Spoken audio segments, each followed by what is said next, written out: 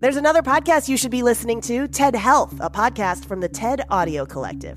Join host Dr. Shoshana Ungerleider as she introduces you to leading health experts and breaks down the health questions you didn't know you had. Learn more about the way your body works and the newest insights changing the medical world, like what a smart bra means for better heart health, 3 ways to prepare for the next pandemic, and how we can all live healthier lives.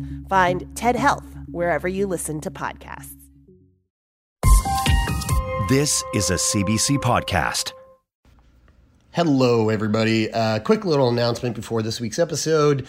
On October 17th, we will be presenting a live show at the Spatz Theatre in Halifax in support of Sick Wish, our nonprofit initiative to make a bucket list adventure come true for a sick adult. In partnership with 365, we are trying to pack the house to create an incredible experience for our fans, for the students of Citadel High, and of course, to totally blow the doors off our fundraising. 100% of the ticket sales for that show that evening will be going straight to making someone's dream come true, and we need your help. So you can get your tickets to the show over at our website, sickboypodcast.com/shows. Again, it's in Halifax on October 17th, and we would love to see you there in support of something that we think is really, really important and really special. Hope you enjoy this week's episode, and we will see you on the other side. Welcome to Sick Boy, a podcast that talks about what it's like to be sick. This week's special guest is Atticus, the anonymous poet and New York Times best-selling author. Let's talk about it.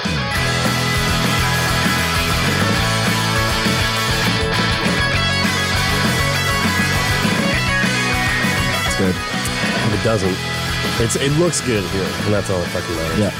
Welcome to the world of fucking podcasting with a few boobs from Halifax who don't even know how to use fucking audio gear, sitting in a radio station with trillions of dollars of equipment, and we're not even using their shit. I love our life. Well, this is exciting. I don't know why I'm turned up so fucking loud. Because you just fucked with everything. I did, I know. It's also, though, just kind of your voice in general, so... Yeah, you're also just loud. I'm a loud boy. Yeah. A loud boy podcast. So, very, very exciting, the fact that we are still here in Vancouver.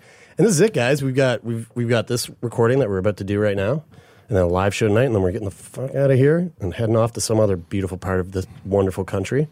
But we're sitting down with a Vancouver native, and this is going to be really interesting because, well, we were kind of talking about this before we started recording, but you are known to the world as Atticus. Atticus, that's right. But to many other people in your personal life, you're known by another name, and I guess we'll never fucking know what that name is because, what do you call that? Like, are you living by a pseudonym? Yeah, I mean, it's two things. It's just like writing anonymously, and it's a pen name. Yeah. A pen name. That was what I was thinking. That's what you were looking for? Yeah. Yeah. Who had a pen name, and they were writing like... J.K. Rowling did. Didn't she do she had a pen porn? name. No. Oh, maybe she did. I don't know. You said that seriously, so it was mildly convincing. But she wrote a detective series. That's right. And she went as like a... I thought she was writing smut. And had a pen name for it. It's smut, like erotic novels? Is that what smut is? Oh my God, I would definitely read J.K. Rowling's sexy novels. So much magic. Is she not the author of 50 Shades of Grey? And she just did it under a different name? I guess so. Yeah, right. So Atticus, great book. I'm sure we don't really need to go into this because... I feel like the entire world knows you. But in case there's anybody listening to our show who doesn't know who you are, who is Atticus? What is Atticus? Well, it's a good question. I can tell you about how it started, and more than anything, I would say I'd call myself a poet, but a writer. But I think it's maybe useful to talk about how Atticus came to be, because I certainly didn't, wake up in my teenage years and was like, I'm going to be a poet. And certainly growing up in Canada, it's not something that's, necessarily encouraged. It's like, we were playing rugby and surfing and snowboarding and not doing poetry. I don't know about you boys, but that wasn't your spare time activity. No, it wasn't. It's funny that you bring that up because Taylor and I grew up across the street from one another, and we were big sports guys. Played many different sports, but primarily Taylor was a hockey player, and I raced sprint canoeing. Amazing. And when we kind of got into our early 20s and I guess late teens, really, when we started to grow out of that phase of being an athlete and kind of explore other areas of life, the arts really, like, I felt really drawn to the arts. Sure, yeah. But it was something that I was never encouraged to explore, I felt, as like 100%. a like teenage kid, like a teenage guy especially. Especially when you're excelling at in particular in a sport. Like, yeah, absolutely. But I felt like I was like, holy shit, there's this like entirely new world and new way for me to be able to communicate like 100%. how I feel with the rest of the world. And it was like, I was like, man, I've been missing out on this for like my entire life up until this point. And Jerry, your experience is probably a little bit different because you were although you were an athlete as well, you were definitely more involved in the arts at a younger age. Well, I'll say this, and maybe this would be a good way to transition into how this all started for you. Yeah. But, you know, I think we can all agree. I think we're all pretty much around the same age, pretty close. 14? Yeah. yeah. I just turned 15. But. But I think, you know, for the four of us, and I think for a lot of males within our generation, we grew up with this notion that, you know, vulnerability is a fucking sign of weakness. And so, like, don't even go there. And the like, arts basically drag that out of you.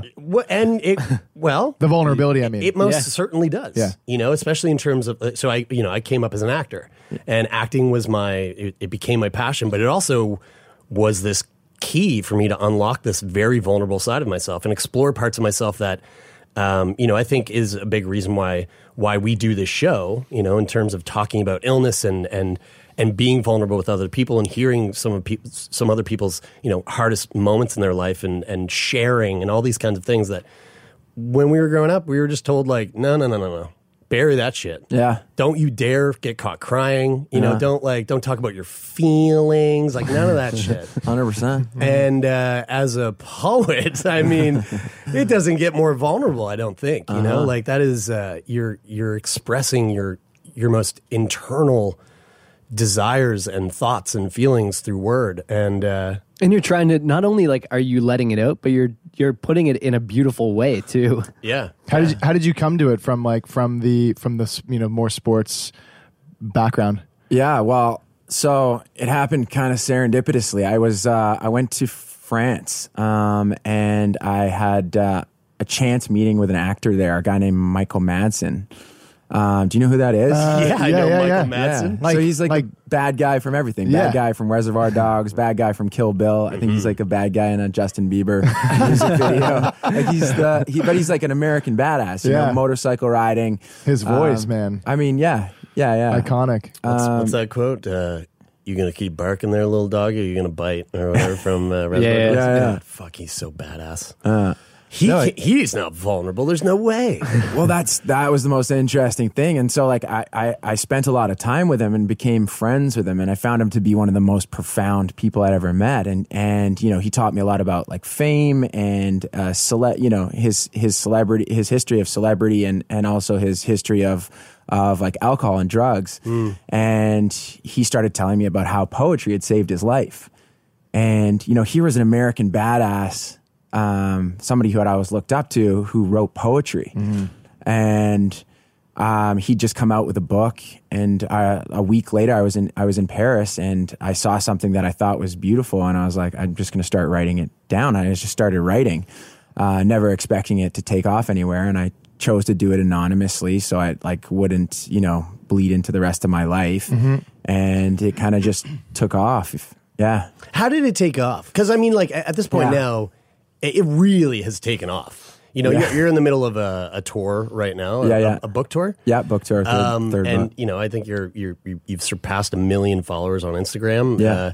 Like, at what point did you go? Did it go from I'm just fucking around and exploring this art, the art of poetry, to holy shit, there's a very large amount of people who are really resonating with the work that I'm cultivating? Yeah, it's a good question. I mean, I still think I'm just fucking around with poetry. You know, It just happened slowly and consistently, and a couple big things happened, I guess, early on, and one was just like celebrities started sharing it, and that just accelerated the growth. And then Galore magazine came out with this article, and it called me the world's most tattooable poet, because people kept on getting these words tattooed on them. Wow. And is there like an example of like the wildest like tattoo you've seen? Like, did anyone get, I mean, bro, there's just been so many. Like all across the back.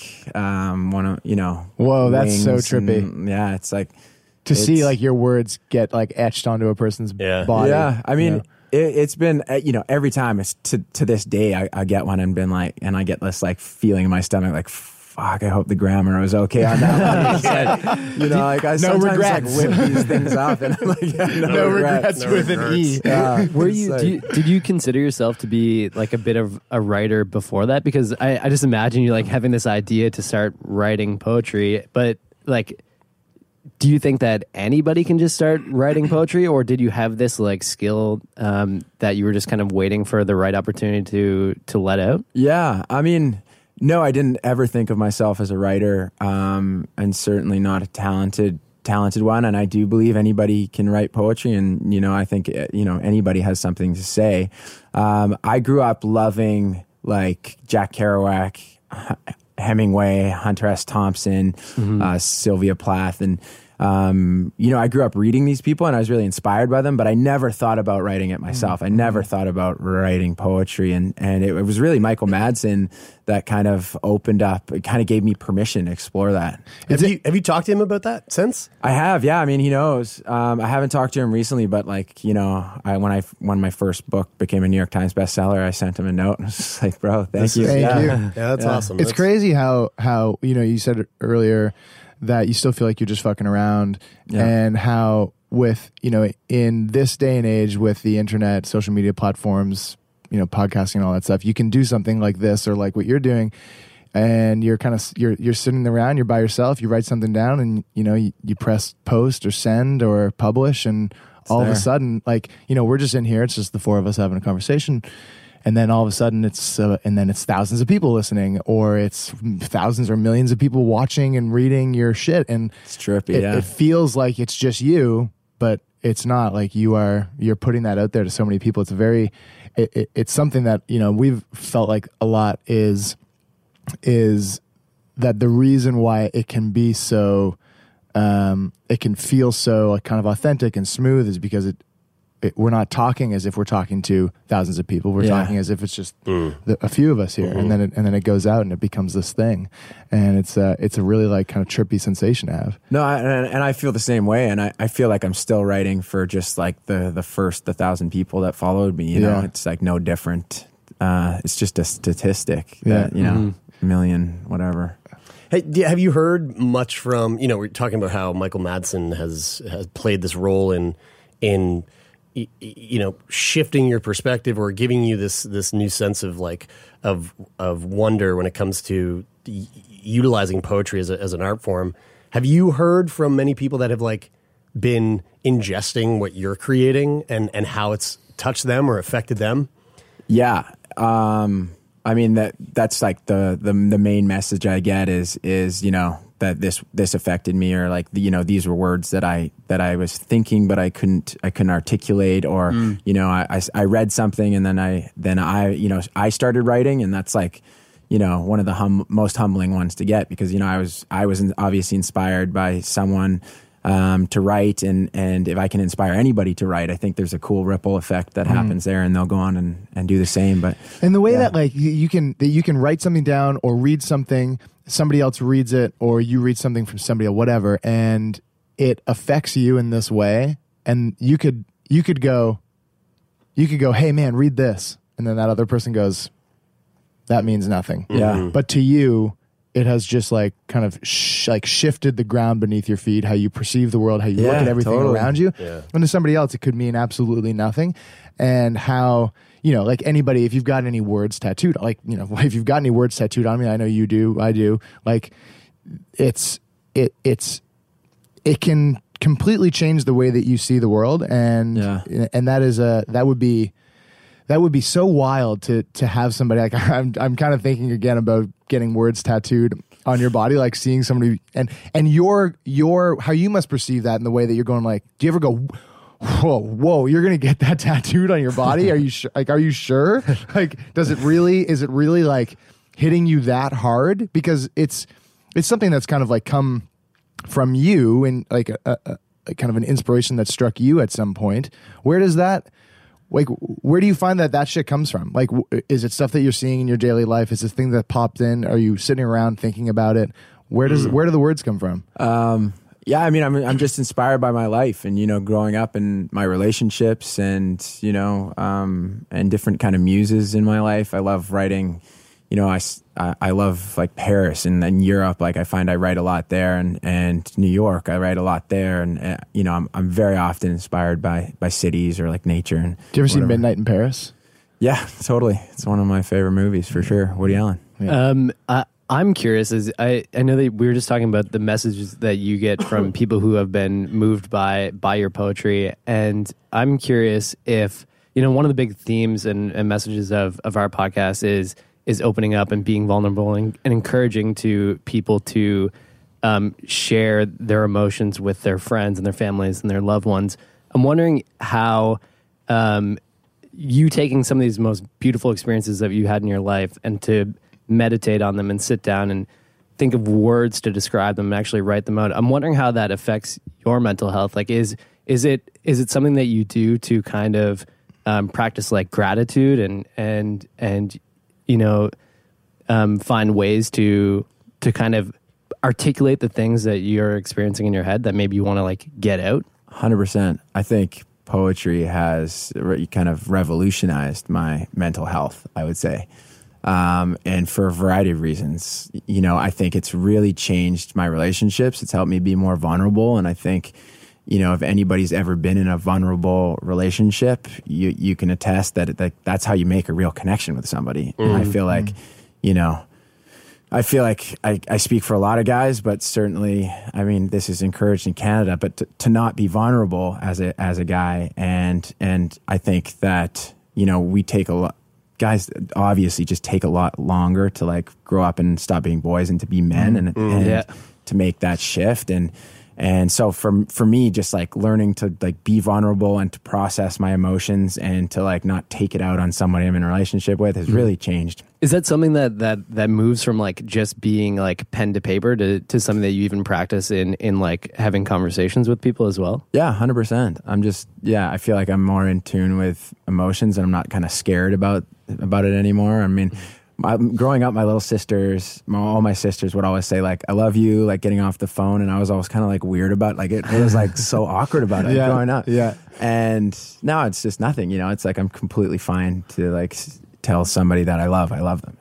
It's nothing. Yeah. That's awesome. Do you guys feel like that it's changing a lot or it's starting to change with more so like the shift in mental health, like just the, you get big proponents of it, like Bell Let's Talk, for example, like when they're talking about mental health and talking about it and not having it be like a stigmatized thing. I think there's a shift in the like generational views on what it means to like to reach out and like and actually talk about the issues going on in your life.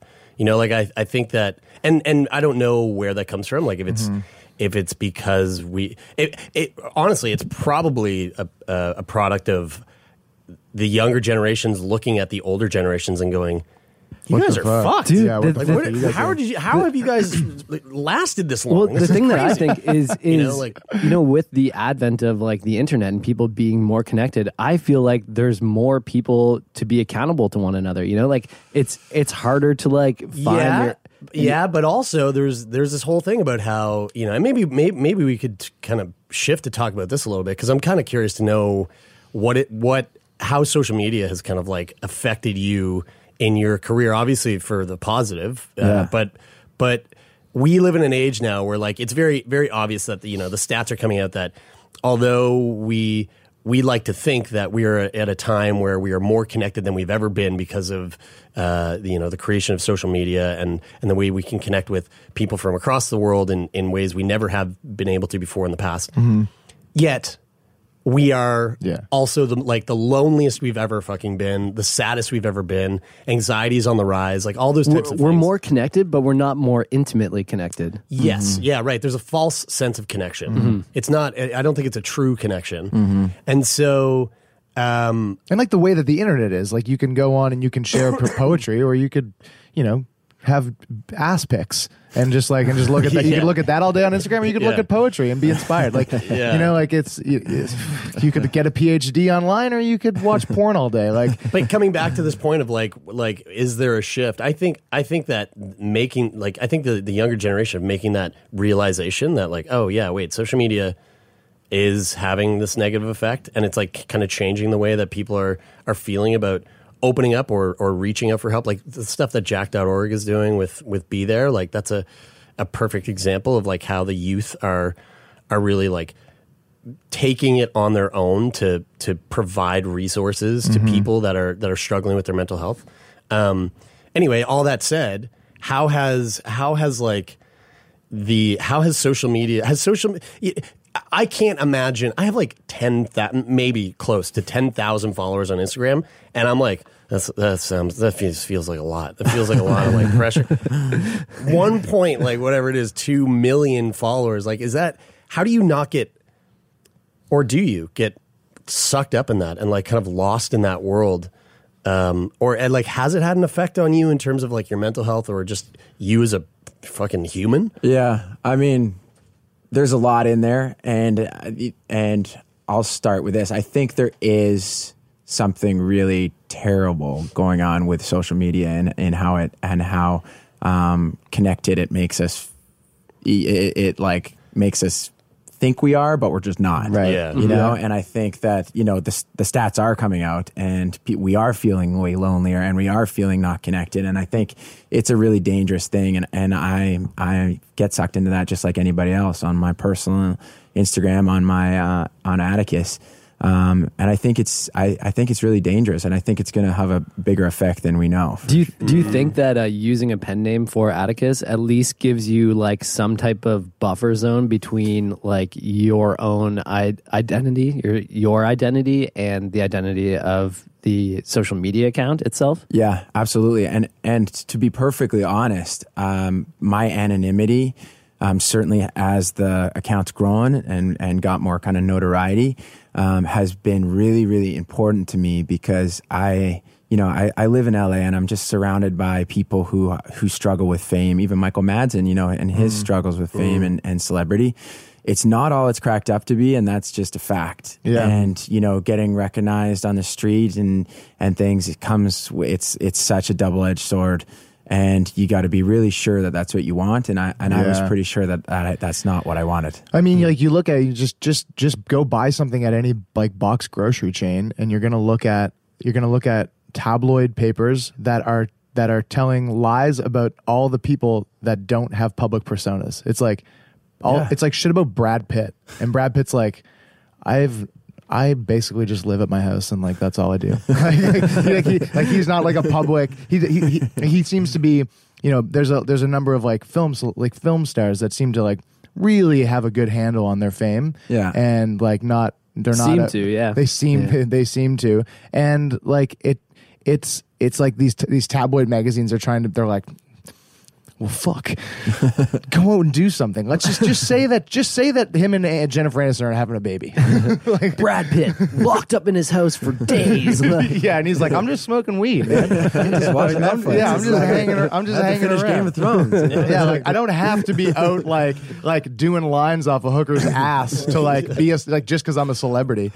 Bill Murray has this really, really good quote. It's like, if you want to be famous, get rich, and then see if you still want to be famous. Yeah, right. It's an interesting. He's been a fascinating individual. He is a fascinating individual, because like he's just taken his fame and flipped it upside down in the most like, I don't know, what like a the legend. most bizarre, notorious way. It's so like I really like just dream of the day that I'm at some karaoke bar just drunk off my ass, and then Bill Murray walks in and I'm like, oh my God, and he starts singing Sweet Caroline or whatever the fuck. Man, I've always I I would say I'm a fan of Justin Bieber, not because of his music, but because I support him as a person. Because I find that watching that kid go from being a child celebrity and being put on this pinnacle where or on this pedestal where he's just worshipped in this way where no human being can possibly deal with that level of fame and celebrity, and then people are just watching him and he loses his fucking mind because he's being pressured by everybody on this entire planet. How do you not crack under that pressure? And it used to be like sports stars and film stars that came up as young people that got fame, got a lot of money, had a lot of struggle because you're given fame and money at a very young age. It's very hard to deal with. You don't really know what to do. You've got all this access.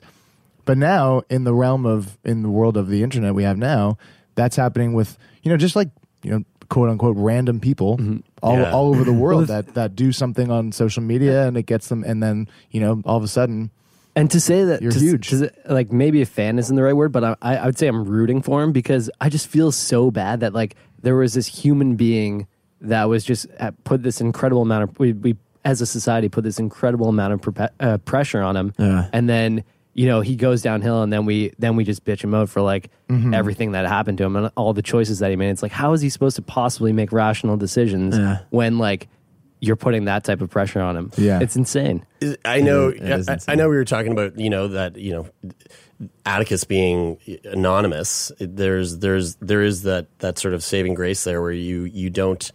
You're almost removed from the pressures that might come with that that amount of fame or that amount of celebrity. But you also know that world too through other aspects of your life, and how has that had how much of an effect has that had on your day-to-day life? Has that been a struggle for you, or that the other aspects of my life? Just fame in general, the side of fame that most people listening to this just will never fucking know. Yeah, no, I mean totally, and just being surrounded by it, I just see it every day, and I just being friends with who are quote unquote influencers and have big followings, and they're just kind of in the public eye, and so often they're kind of chasing this thing, this recognition, and they'll be the first to tell you yeah, I'm miserable, I'm so I get flown around the world, but I'm in Bali.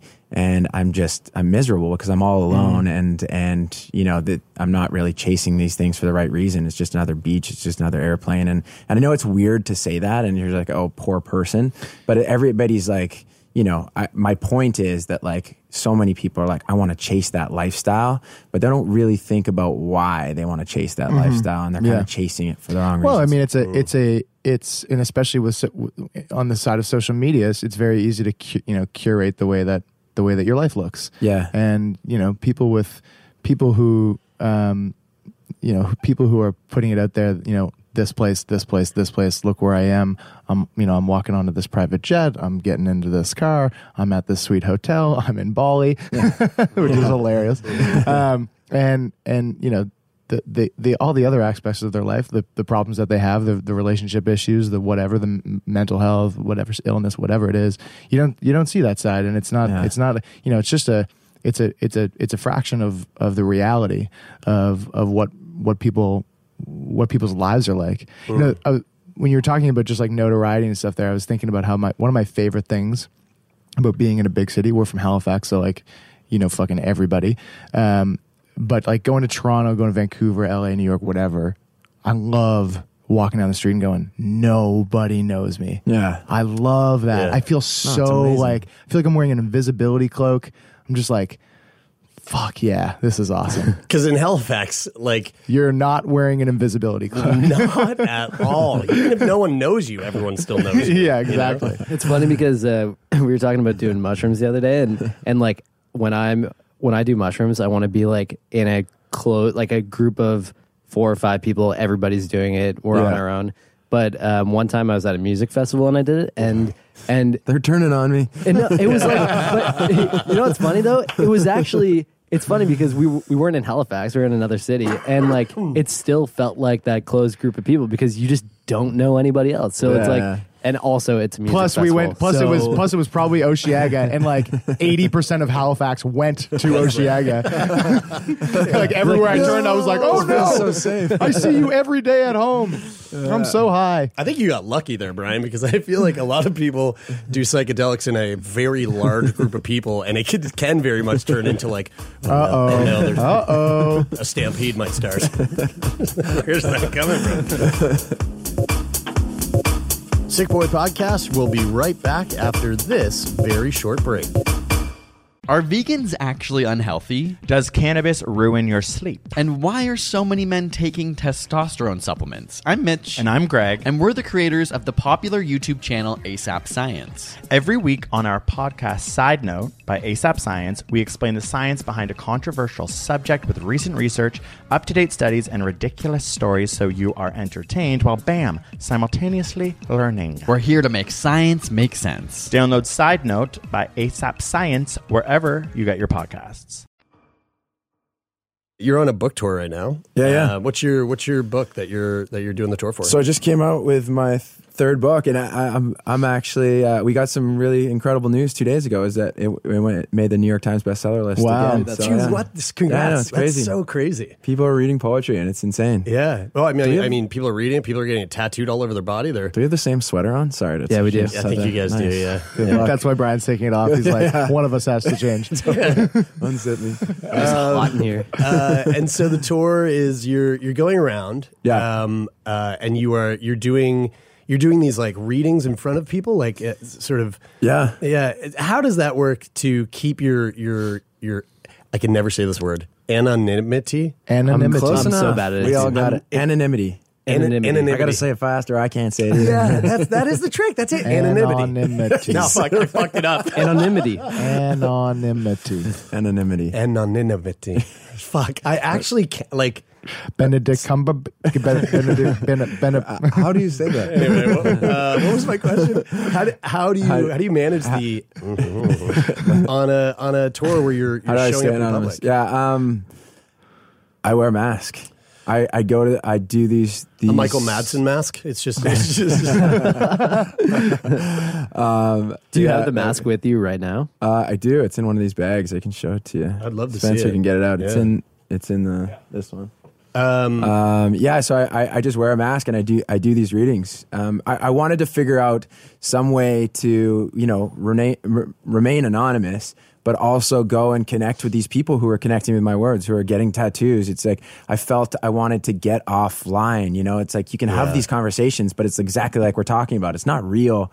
I want to look people in the face and in the eye and shake their hands. And I was like, I wonder if there's a way I could do both. And so I'm like, I'm just gonna do it. I'm going to wear a mask and do these events. And so I have a lot of fun and like it's great. How do you manage it in the way that you are kind of like confident that that you can remain anonymous? For me, it's like I'm not that worried about it. It's like if a couple people find out who I am, I'm not worried about it. It's just like. For me, I just want to do the best I can to remain as anonymous as I can and to make it more about the words and less about who I am. Yeah. And, to keep a level of kind of privacy during this whole thing. So, Totally. So I'm not that worried about it. I'm not that precious about it. It's like people often, we were talking about before, has anyone come and like tried to grab your mask? And I'm like, no, thankfully, most of the people that come to these things are really incredible human beings, like so nice and in tune and whatever. But, and if that happens, it's like, whatever, who fucking cares? Because I think about whenever you see every so often the same article that's been like making its rounds every year or two, where it's a fake article and it's like Banksy's identity has been revealed, and you're like click, and whoever runs that website is just like their ad dollars are going through the roof because everyone's clicking on this article trying to figure out like who's Banksy. Is there like a secret society of like anonymous Do you know Banksy? personalities that get together and like anonymous chat about artists? Daft Punk, Marshmallow. Yeah, I wish. I would go to that retreat. I would go to that party. That'd be sweet. And you guys all take your masks off and you're like, oh, it's so nice. God. Oh my God, you're Kevin Bacon? Did not see that coming. Banksy is Kevin Bacon. It's Mic just Kevin drop. Bacon who shows up in you, and he's all of them. He's all of them. And he wants to kill me and take over. He just consumes you and takes over your Instagram account. Oh, fuck. Loved Footloose, Kevin. But I suppose, like, you know, if there, speaking of, you know, say there's a time where somehow it gets out and your identity is revealed, there's something kind of, it's not like your career's just going to end right then and there, you know? It's like I feel like there would be some sort of, it's kind of like when J.K. Rowling was writing all that porn, and then we all figured it out. Then she was like, well, I also have this thing called Harry Potter, and, you know, her career took off. But like, Kind of like a sex tape for a poet. yeah, exactly. Like revealing your identity. I mean, listen, like my publisher, like everybody my publisher, my, you know, editors, everyone's just like, my agent's just like, can you please release who you are? Because really? it'll grow exponentially. They're like, release it, and I'm just like, nah. Oh, interesting. I would have thought that the anonymity would like kind of have this, like kind of play this strange role in like growing it and growing it. Yeah, I mean, I don't know, and perhaps it has, and it certainly has become, you know, the symbolic for that, and you know, for that reason, amongst the ones we've talked about, I like to keep it anonymous, but you know, they're like, they think that, you know, if you attach a face to it, it'll just become like, you know, like all these other things, like a celebrity and influencer and right, like, oh, we could capitalize way more if you were public. Totally. Yeah. I think it's admirable that for your own like sanity that you still remain to keep it anonymous. Yeah. because- Well, thank you. Yeah. yeah. I also feel like it's kind of fun, you know? Like, is there a part of you that's like, let's see how long I can take this? You know, like 100%. Yeah, totally. Sure. Do you ever like sneak around with a girl? Like, you know what I mean? And like, no one really knew that you were hooking up, and it was like, Bridie and I, and it was the best. Bridie and I, my wife and I, when we first still started, sneaking around? no one No one knows. Shit, I just said it. It's just the way that you said that, Taylor, made it seem like really like. I thought you were talking about like you're Like actually- really Did you ever- nefarious. Yeah. Did you ever sneak around with a girl like currently? I was like, dude, Kyla listens to this podcast. Are you sure you wanted to hear that? But Bridie and I did that, and there was something it is very like exciting, you know. Oh, There's totally. something very and even I can imagine it's a very similar feeling even with yourself being anonymous. Like there's something kind of sexy and fun and exciting about that. The You know? world, Sexy. I think the world could use a little more mystery. It's Yeah. like, you know, everyone's just being like, this is the protein powder that I put on my face to make, you know, everything. It's like, let's keep a little bit of something. Yeah, you know? yeah. I mean, you know, who knows? There's two I mean, you sides could to probably it. get a deal for like, you know, mask sheen.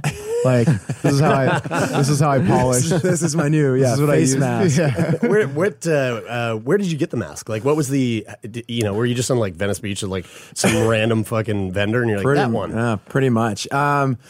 No, I mean, it was just like, it was just the mask that I just started wearing, and it was never necessarily about this mask or another mask. It was just about remaining anonymous, and I could show up to my event tonight wearing like a clown mask, and it would probably go less well, but it's like, that's the point is, it's not like, totally on brand. yeah, but- not totally on brand, probably scare some more people.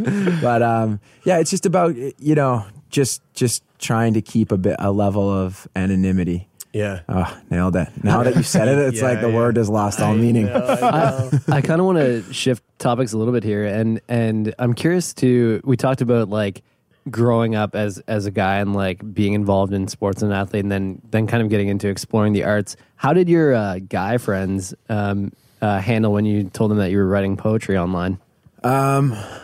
Yeah, I mean, they kind of started figuring out slowly, and to be honest, they're the most encouraging of everybody, I would say. I It's assumed like, so. But yeah, I mean, and I don't know if you guys have found this, but as you get older, you kind of you get some like true friends who you're just Totally. like you're real boys, and you know, it's like, you know, you're in it for the right reasons and all that. But yeah, they've been the most supportive, and do you ever run into people who are like, "Oh, you're a guy who writes poetry"? Like, like these guys give me a hard time because I really like I love inspirational quotes. Yeah. And sometimes I like to start my day by just like reading them. Yeah. These guys give me a hard time all the time. They're like, "Do you have a cursive writing quote on your wall, like painted there?" It's been an ongoing laugh, joke. dance. Yeah. Actually, Brian has that one tattooed. No, I don't. But Yes, you do. I've seen it. so and it's on my low back, but we don't really show anybody. But Yeah. I mean, you know, for Until me, you bend over. Just saying. For me, it's a balance. Like I just try to have. There's an incredible book, and I'll butcher the title, but it's something like The King, the Wizard, the Lover, and it's about how every man should be, or every person should have these like 4 spectrums of who they are. And I think one of them's poet.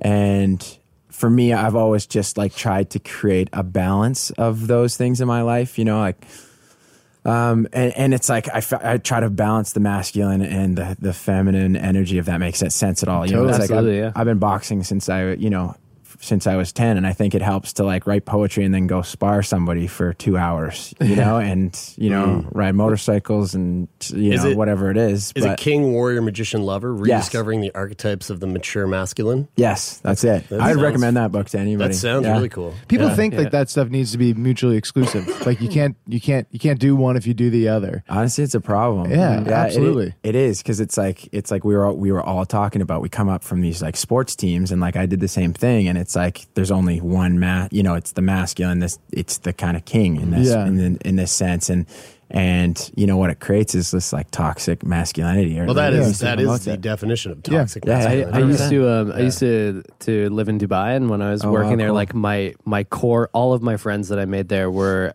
from like the soccer community. So all my friends were like these like English guys who are like, love to go drink, watch rugby, cricket, and play soccer. Like that's pretty much it. Yeah. And I went to do my yoga teacher training while I was living in Dubai, and I went away for like 6 weeks to India, and I came back, and they just gave me like the hardest time. They're like, "Oh yeah, like you're just hanging out with a bunch of girls. Are you a woman now?" And like just giving me this hard time. And the funny thing is that like it never bothered me, but I always felt so sorry for them that they didn't even consider the like exploring that side, which could not be like more different than like our experience where Jeremy and I met we did our yoga teacher training together like almost a decade ago. You guys have all done your yoga retreat? Your yoga training? Yeah. We've all been teaching for years. And probably like the biggest positive impact in my entire life was doing that. Yeah. Really? And so Jerry and I met doing that, and then I came home or we came home, and Jared, that was like when our relationship started,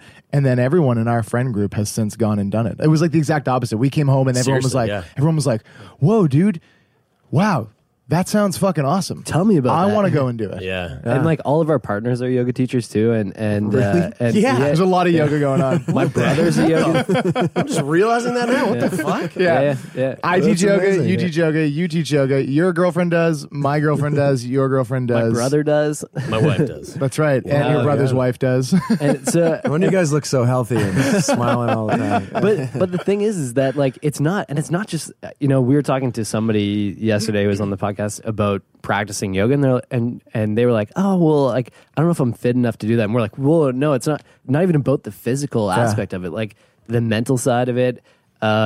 Explore like practicing meditation and gratefulness." I was just thinking that. Could you imagine like you went and hung out with guys and they're just like making fun of you for meditating? Like, it's just like, well, like, okay. Have you tried it? To what you said about like, how you at a certain point you get your real friends and like that's your real group.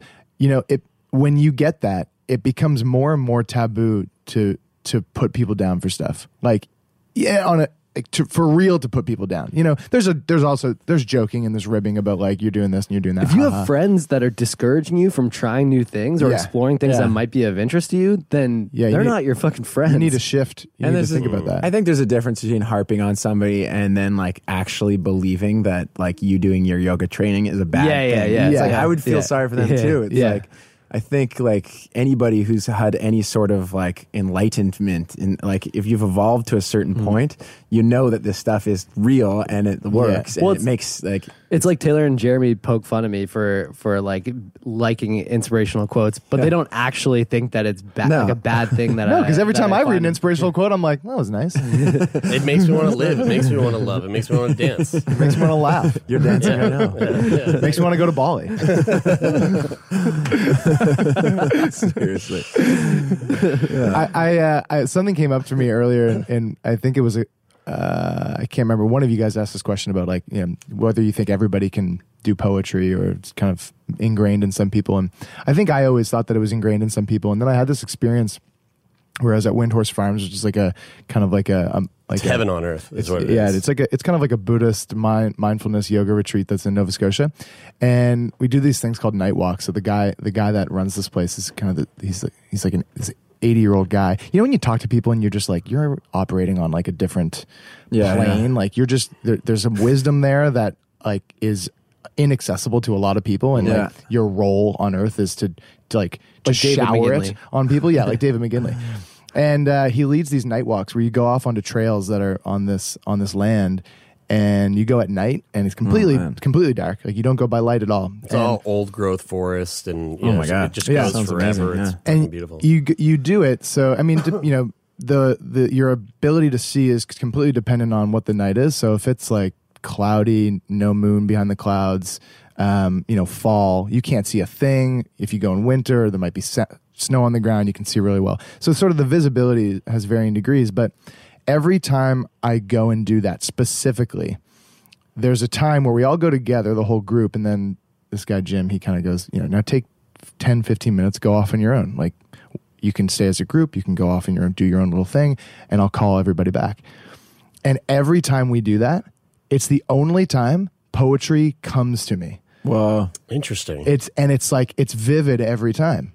And I go out and I'm on my own, I'm looking up at the sky or the trees or whatever, or just listening and taking in sort of like the absolute blackness of the night. Sure.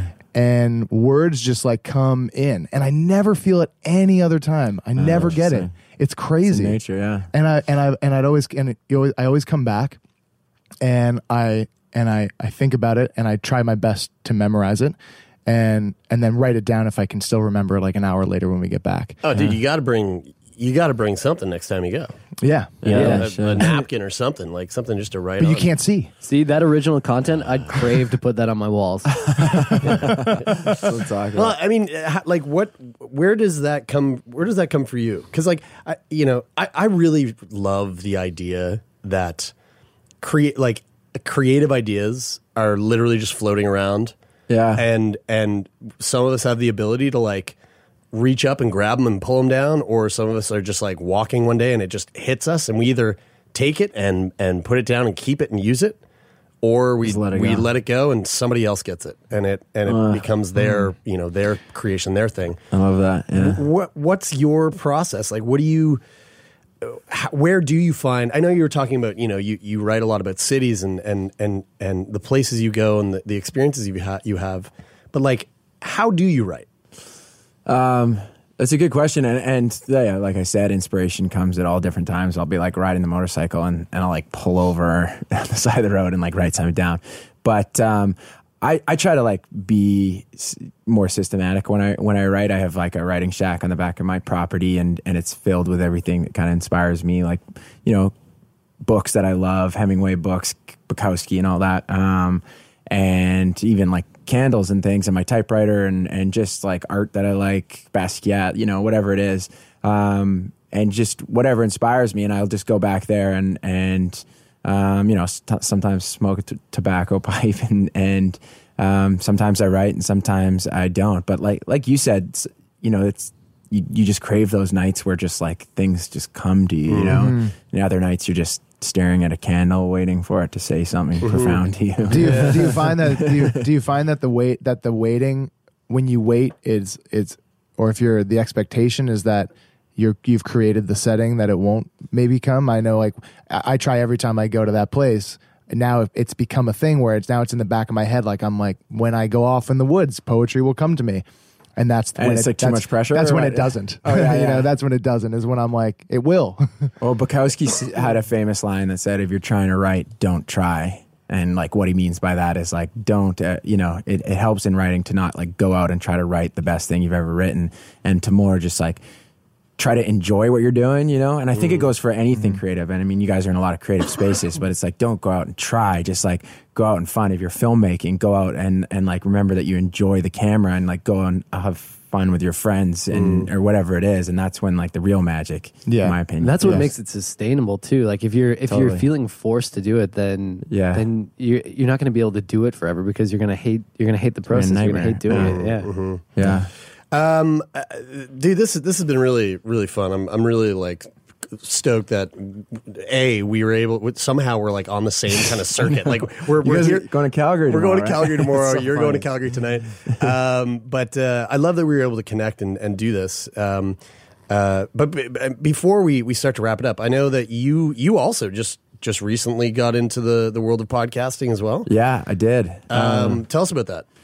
Yeah, it's exciting, and it's much different than this kind of forum. But like, we were wanting to create a new way to like bring poetry alive, and other, like my words and other people's, like the greats, And what we created was this like micro podcast, which is basically like a short poem every day with music, and it comes out every single day, and a longer one on Sunday.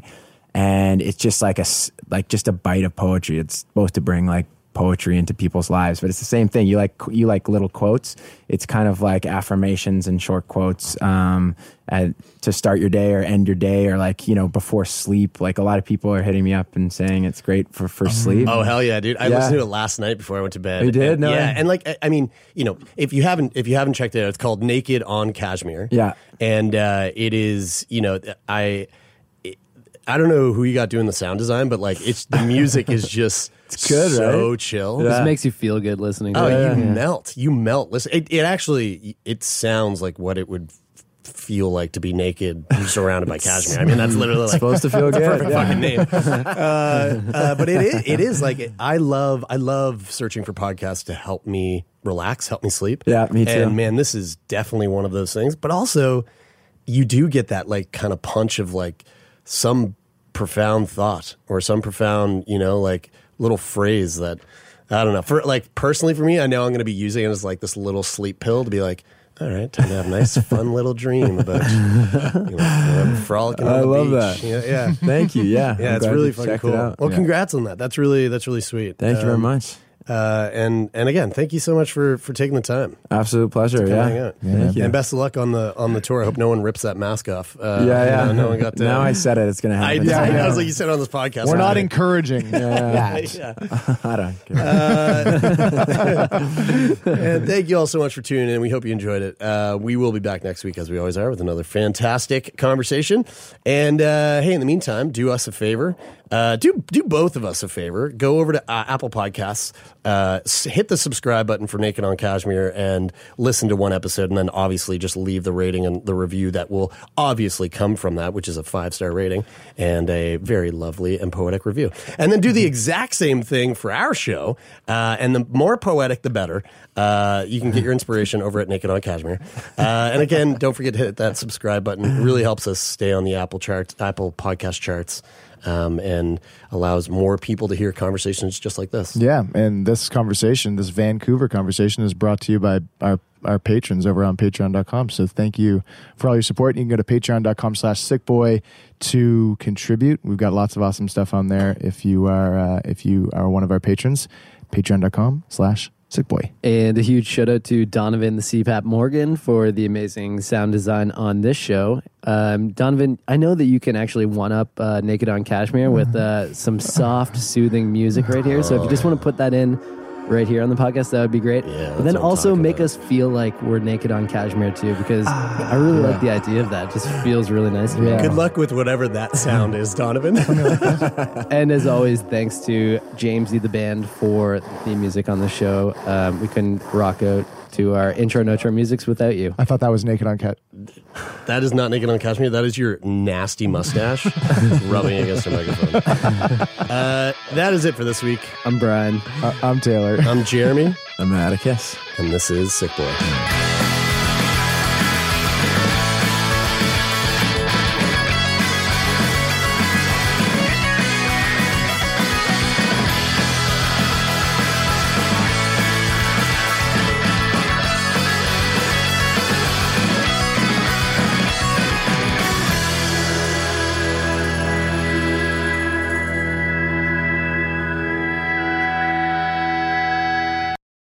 For more CBC podcasts, go to cbc.ca/podcasts.